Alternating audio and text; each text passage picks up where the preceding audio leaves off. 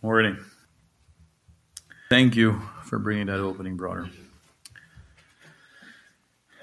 Let's stand and ask the Lord to come in our midst here this morning.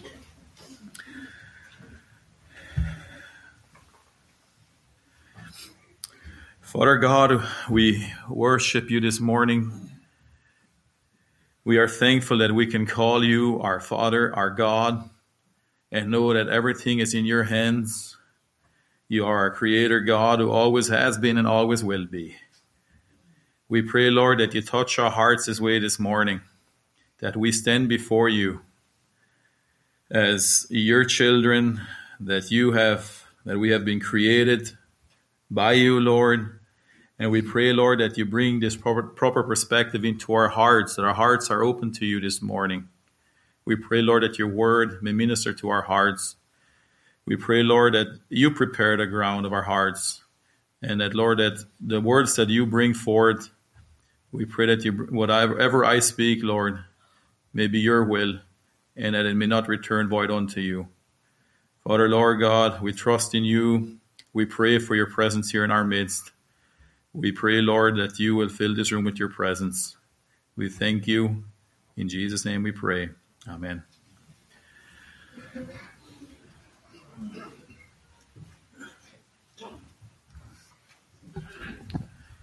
So I have to say that I also will reflect on the experience we've had the last few weeks, but mostly in the reality of how it is with our mortal bodies here on this earth. I've come to realize again how important it is to view our life as a journey. And like every journey that we've started, we can look back how the journey's been, how have we handled the things of God, how have we been faithful or unfaithful to the things of God. And we also have, to a degree, a gift to look ahead where we're going. It is not just rear view mirrors. We can look forward and ask this question, where we're going. And our life is a journey. We can all look at our life and we can see where we've come thus far. Here we are. We have this gift called life. Yet once we come to the light of Christ, we realize that it's not our life, but we are Christ's. And it's a strange, not a strange place, but it's a phenomenon that we're in. Either we are Christ and have life, or we're not in Christ and have no life. And we might think we're free without being in Christ, but a Christless eternity is way more miserable than any life could be in Christ. Of course. So we have this short time here compared to eternity. And we are all called to redeem it. The older we get, the more we realize that it's of utmost importance to live a life that is fully submitted to Christ. We realize that our life could be over before we know it. There's one realization that I got this last. And we see that a lot of times. We might make plans. We see people make plans and they're here today and they're gone tomorrow. So it prompts an awareness if we allow ourselves to be sensitive to the things that matter. A lot of times we don't allow ourselves to it. That's how we deal with hard questions. We either run or we distract ourselves, but we do not allow ourselves to ask these hard questions. So as we journey through this life, there's only one who has the power to save our souls from hell. And to him we need to come and ask, what do you require of us? What do you require of us? And I want to speak about that this morning. What does the Lord thy God require of thee? Taken out of Micah 6, chapter 6, verses 6 to 8.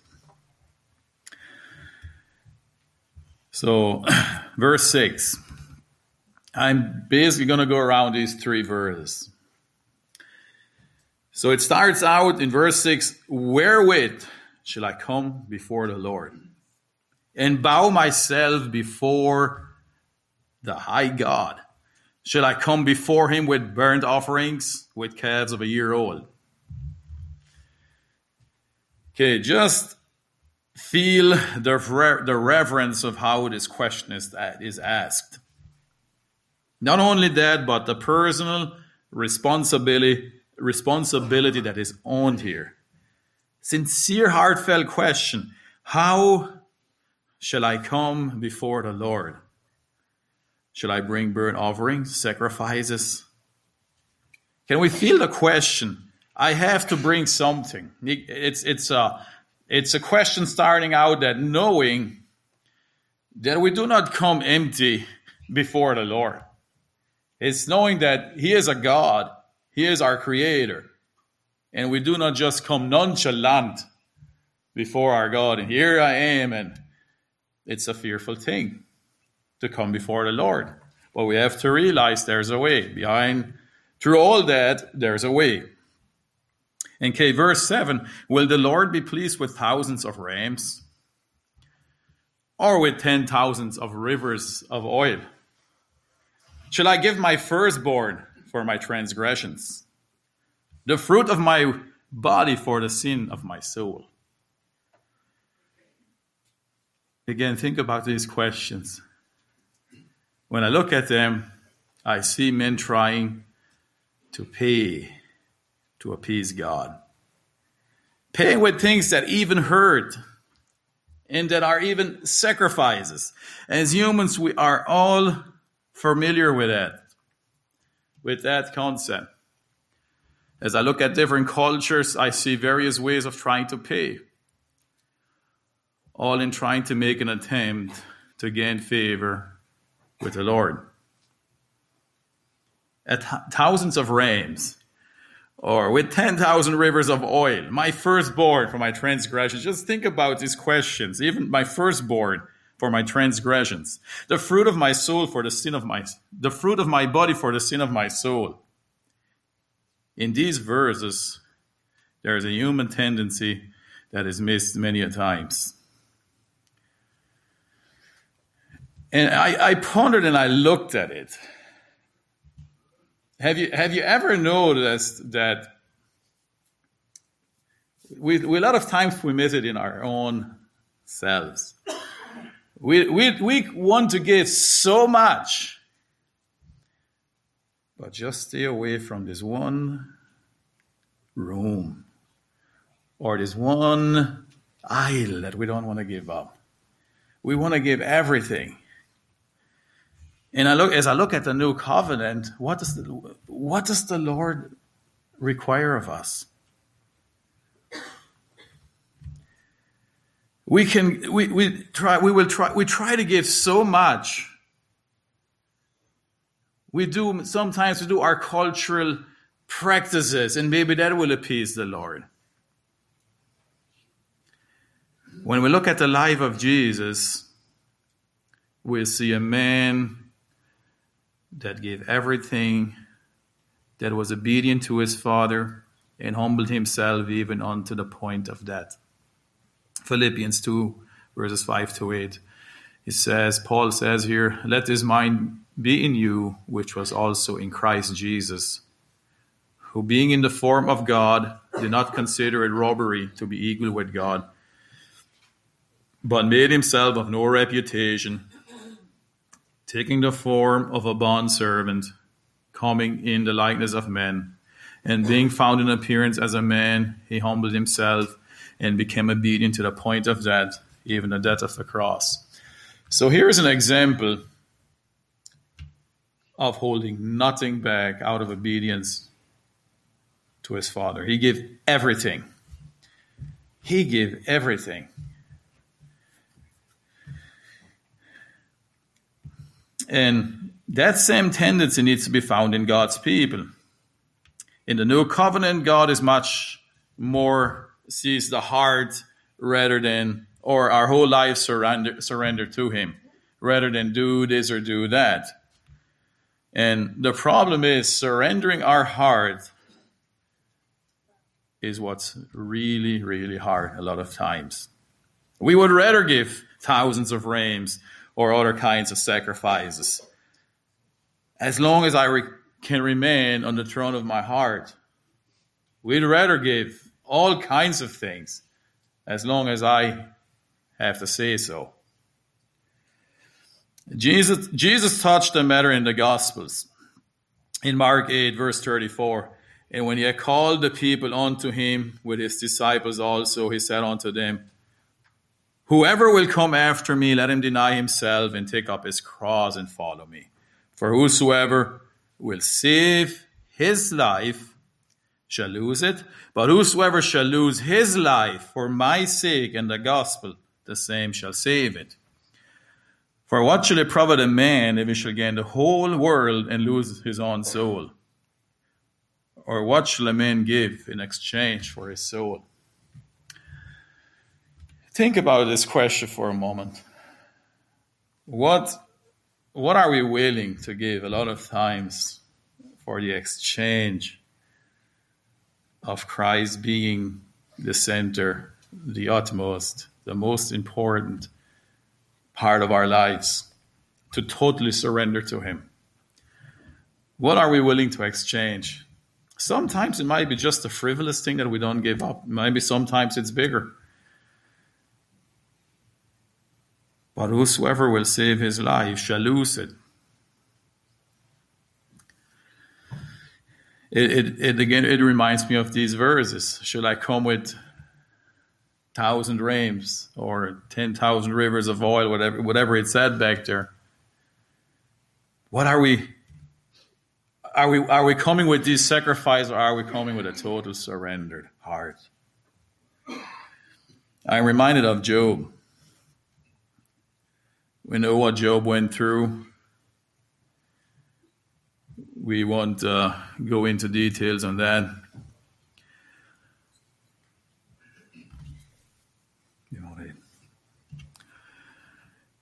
In chapter 2, verse 3, I'm going to read it out in NLT. Then the Lord asked Satan, have you noticed my servant Job? He's the finest man in all the earth. He is blameless, a man of complete integrity. He fears God and stays away from evil. And he has maintained his integrity even though you urged me to harm him without a cause. And Satan replied to the Lord, skin for skin, a man will give up everything he has to save his life. But reach out and take away his health, and he will surely curse you to your face. I think the enemy thinks the same way still.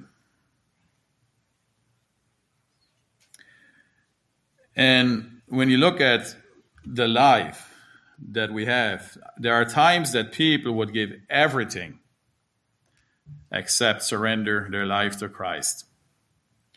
We can give a lot of our time. We can give money. A man is capable of giving everything except to surrender his life to Christ. And in the battle, when the enemy tries to get us or tries to come about us, he tries to devour us, as the scriptures say it.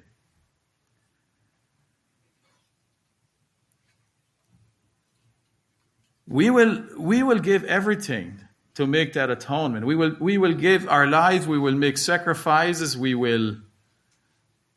The world is full of religions, and we might be found guilty in that too.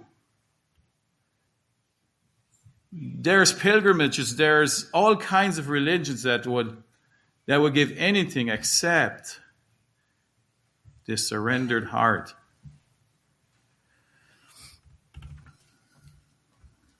And I used to read these verses and thought that Satan had nearly destroyed Job and was basically asking for more. But I see a concept in these verses that is common to men. You see, Christ wants our very inner man, the heart, our very heart. And in order for that to totally surrender, we would come to a place, we would give anything, we will fight, we will be hardened.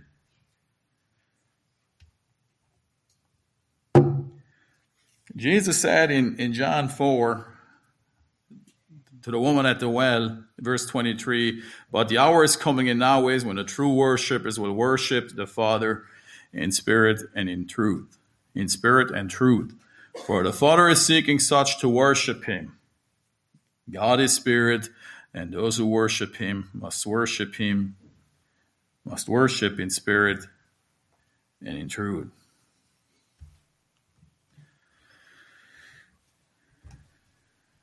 He said to God, the enemy there, but reach out and take away his health, and he will surely curse you to your face. May we not be found among his prey, but rather surrender to Christ and to see him as our sovereign King. May we not stop there, right at that place, and think we haven't made, but yet there's this very heart that we've not surrendered. What if Job would have faltered right there? There would be no story of Job. There would be no testimony there.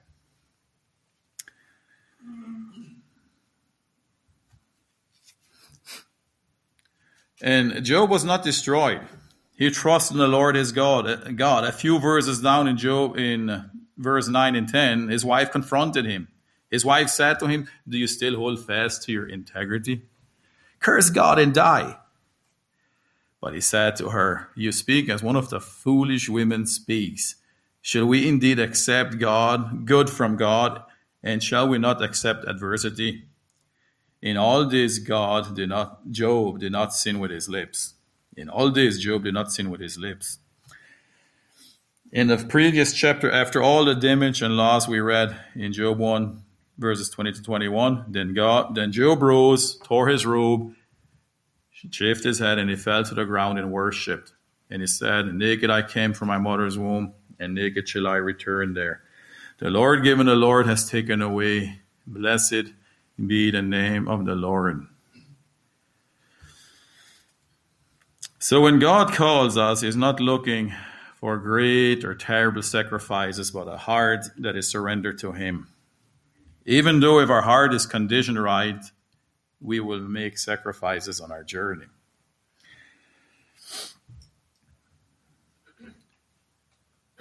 And this is the burden that I have of this verse is, do we stop short in giving God our heart all the way in return for sacrifices and doing this or that or practices of all kinds of practices, but not just this one surrendered heart. Or maybe there's one room in our heart that we're not willing to give up for the sake of Christ. It's a question that we all have to ask ourselves. Even if our sacrifices are self-inflicted, maybe, because we're not willing to surrender. So reading on, Micah 6:8. He hath shewed thee, O man, what is good, and what the Lord require of thee, but to do justly, and to love mercy, and to walk humbly with thy God. To do justly. I feel it is simply to do what is right. To act and do right on a personal level and also treat others the same way. It is very similar to the second most important commandment in the Bible, Matthew 22:39. You shall love your neighbor as yourself. Also, I recognize doing justly is to exercise righteousness or godliness to make it part of our life. Is it our life? Is it our children's life? As it states in Proverbs 22:6, train up a child in the way he should go, and when he is old, he will not depart from it.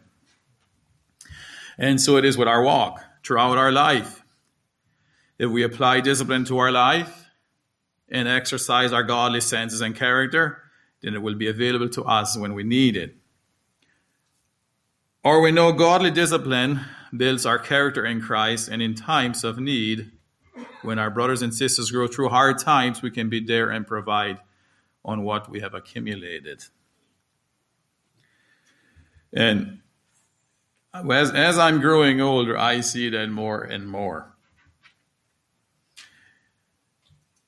Is to exercise godly practices.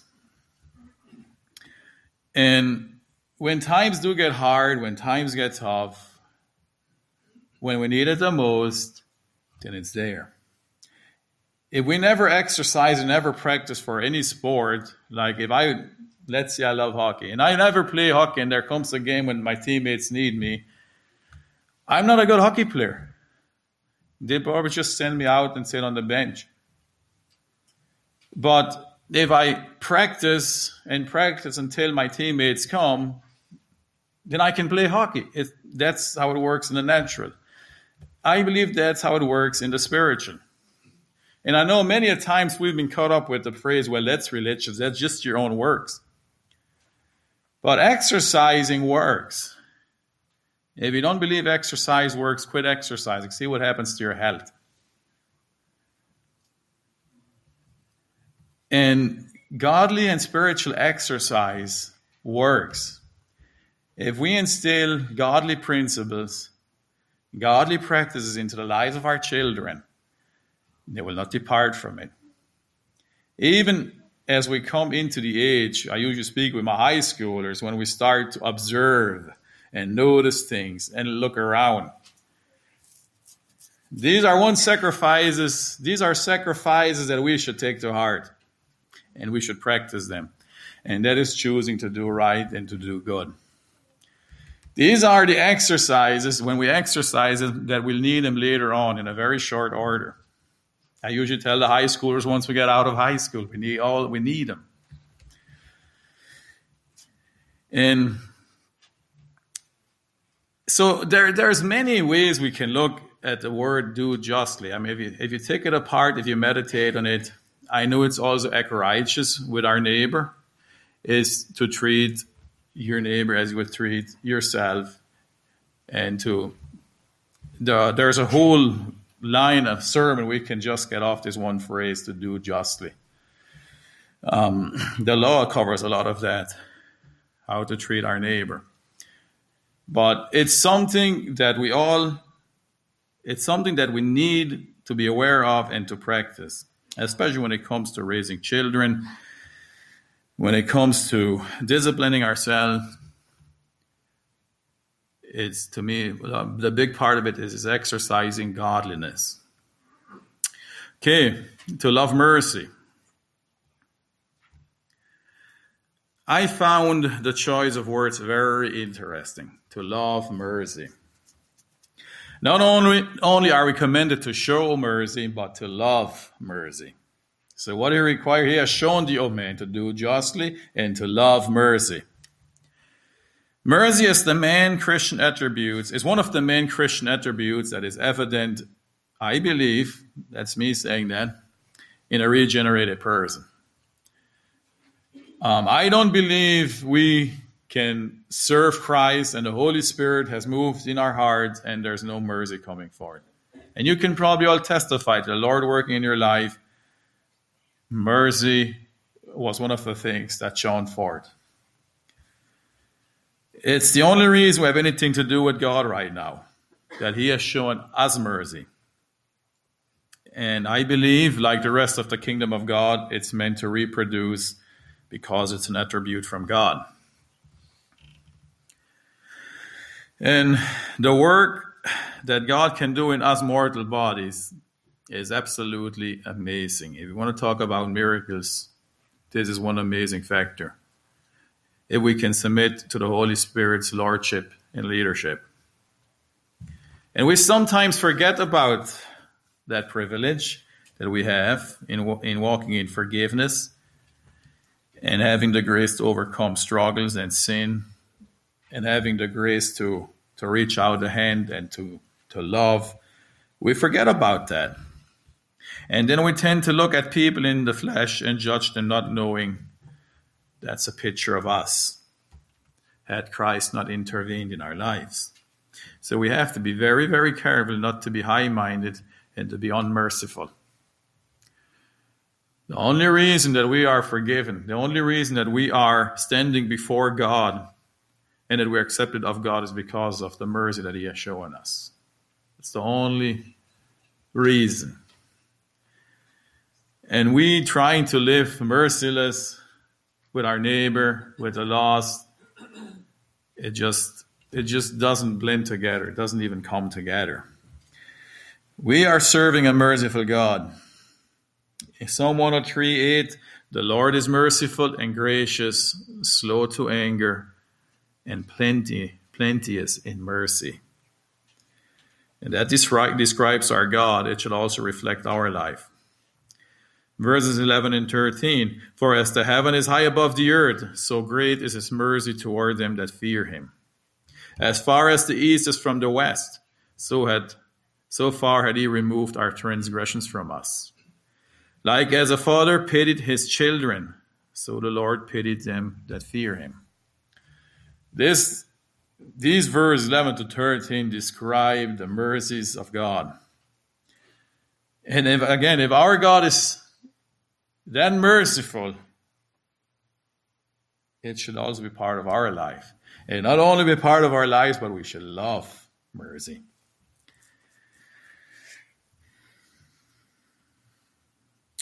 Part of the grace that we have received from God gives us the ability to not only choose mercy, but to love mercy.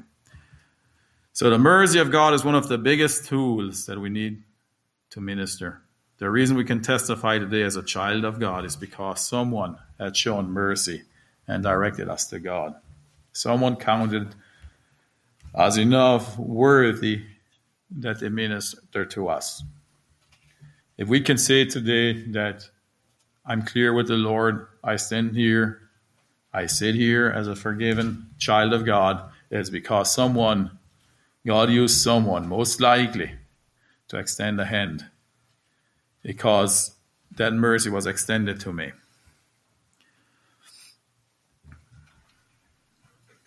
In Christ, mercy and truth meet, and together there is redemption and salvation. Mercy and truth meet, and together there's redemption and salvation. That mercy, that kind of mercy, it needs to be a reflection of us. It needs to be part of our life. There's a story about Francis of Assisi was riding a horse down the road that went by a leper hospital. Situated far from Assisi, for then, as in biblical times, lepers were rejected lot. Francis was not yet the saint of history. He was still caught between the lure of wealth and glory and the life of discipleship. So as he rode along, he was absorbed in his thoughts. Suddenly the horse jerked to the side of the road. With difficulty, Francis pulled him back on course. But as Francis looked up, he recoiled at the sight of a leper in the middle of the road. He was a gray spectre with stained face and shaved head, dressed in gray sackcloth. He did not speak and showed no sign of moving or getting out of the way. He looked at the horseman fixedly, strangely, with an acute and penetrating gaze. An instant that seemed an eternity passed. Slowly Francis dismounted, went to the man, and took his hand. It was a poor, emaciated hand, bloodstained, and cold like that of a corpse. Francis pressed the hand and brought it to his lips. As he kissed the lacerated flesh of the creature, who was the most abject, the most hated, the most scorned of all human beings, He was flooded with a wave of emotion that shut out everything around him. That was an early step in Francis' conversion, which took many months, but it taught him that following Christ may require doing some things that repulse us. What Francis didn't know then was that something greater was prompting him, allowing him to do that which, humanly speaking, he was incapable of doing. And this is what I see as this is the grace of God speaking, moving to compassion when we see our brothers and sisters, people around us. And one line that struck me here is, it taught him that following Christ may require doing something that repulses us. A lot of times it may even repulse our flesh. It will go against our flesh. But remember how that verse started. He had showed thee, O man, what is required of thee. To do justly, to love mercy.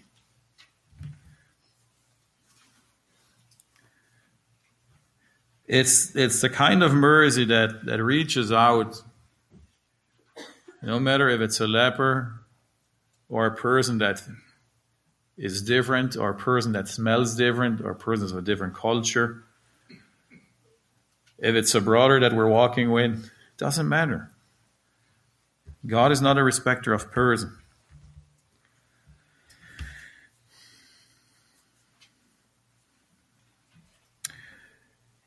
The last line, what Francis didn't know then was that something greater was prompting him. And this is the prompting that we have to be sensitive to, that prompting. When God moves us, even though we might not want to do it. So that's how the new covenant works. The Holy Spirit prompts us and moves us. And if we continuously decide with our flesh, if our flesh, it's repulsive to our flesh, we'll not grow. In fact, eventually we'll be as dead as that leper beside of the road. To be carnal-minded is death. To be spiritual-minded is life. This is a very, very serious practice that God's people need to recognize and see. That following the Holy Spirit, the prompting of the Holy Spirit, and it will line up with Scripture, is what grows us. It's what builds us. It's these acts of obedience that we have. Just taking that concept of mercy, when the Holy Spirit prompts us to show mercy to someone, and it's not quite our favor, do we show mercy or do we walk away? It's in serving. A lot of times we don't want to serve because it's uncomfortable. We could do something else. We could do something that's more fun. But when the Holy Spirit prompts us, knocks on our door, breaks us, go serve, do we serve? It's these kinds of people that God is looking for.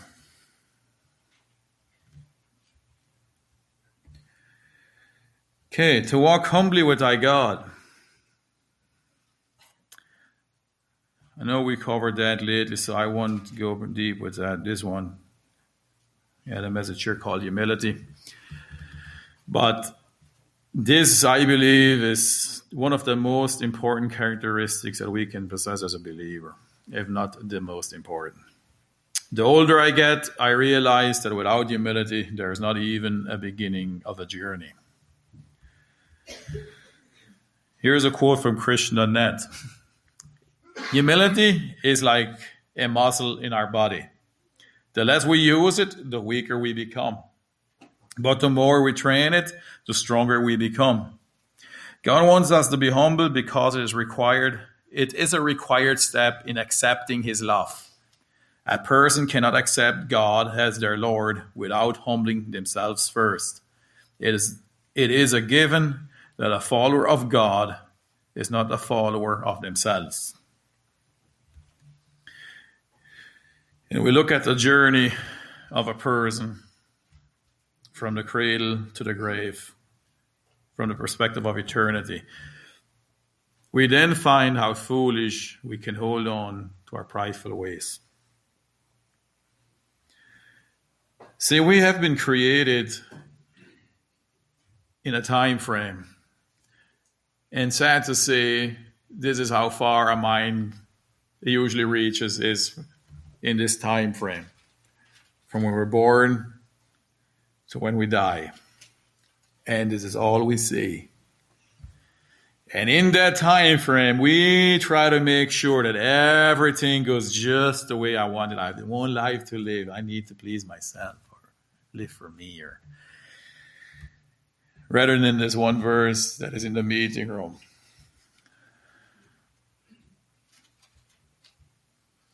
I have one life to live, and only what I've done for Christ will last. I look at the confession of most of us sitting in this room have made. Think about it for one moment. One moment is to follow Christ at all costs.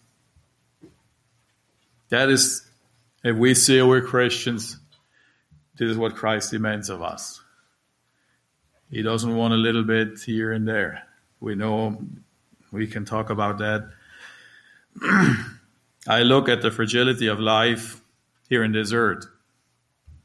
Then I look again at the phrase, to walk humbly with thy God. And it's a blessing. And he has not just commanded us to walk humble, but he added a very important phrase, to walk humble with thy God. This is where the rubber meets the road. Walking humble with God. It also means to surrender our life. Now we're coming into the position where we'd rather sacrifice 1,000 rams in trying to please the Lord, rather than surrendering all our issues and circumstances to him. This is the point where we'd give, I don't know, maybe our life, except this one piece that we're not willing to give up. I look at my life, at all the opportunities or different avenues that I could have taken already. But right in the center, there's a voice of Jesus calling and tugging in my heart. The more I listen and the more I try to listen to his voice, he demands everything. Yeah, he has a lot of grace, a lot of mercy. But what he wants of us is our everything.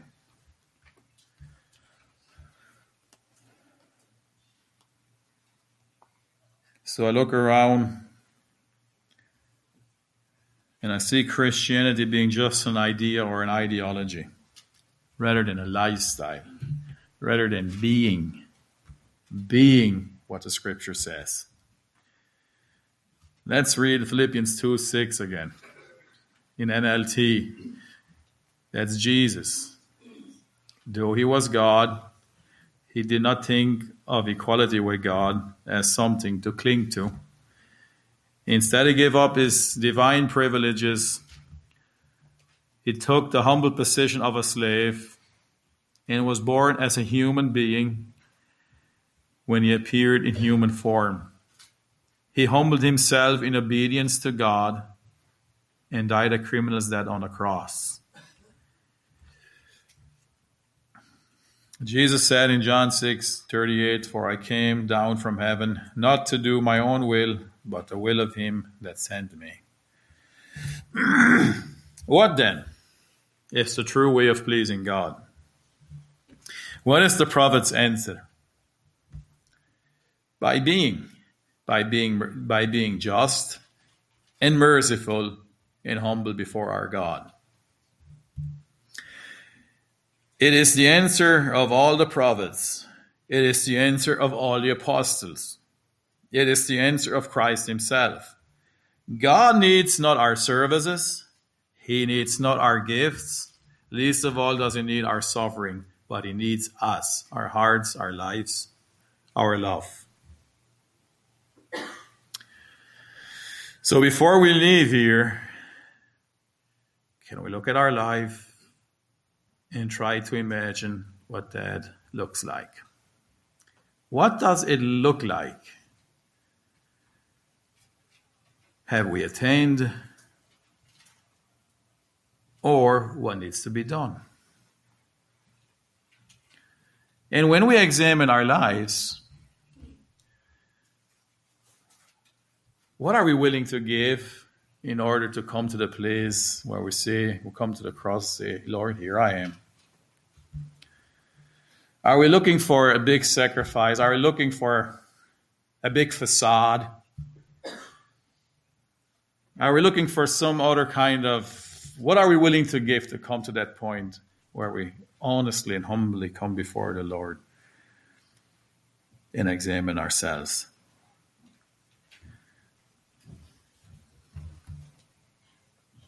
So, may God give us grace to have hearts that are prepared and ready to surrender to Him.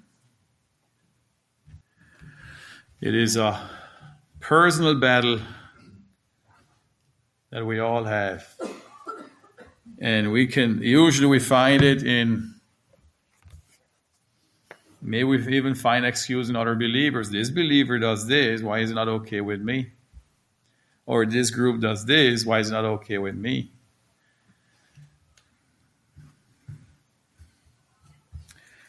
So may God give us the grace to stand before Him as a child of God with a sincere heart, so that He can use us, so that He can use us as vessels of honor, not as vessels of dishonor. So amen. Lord bless you.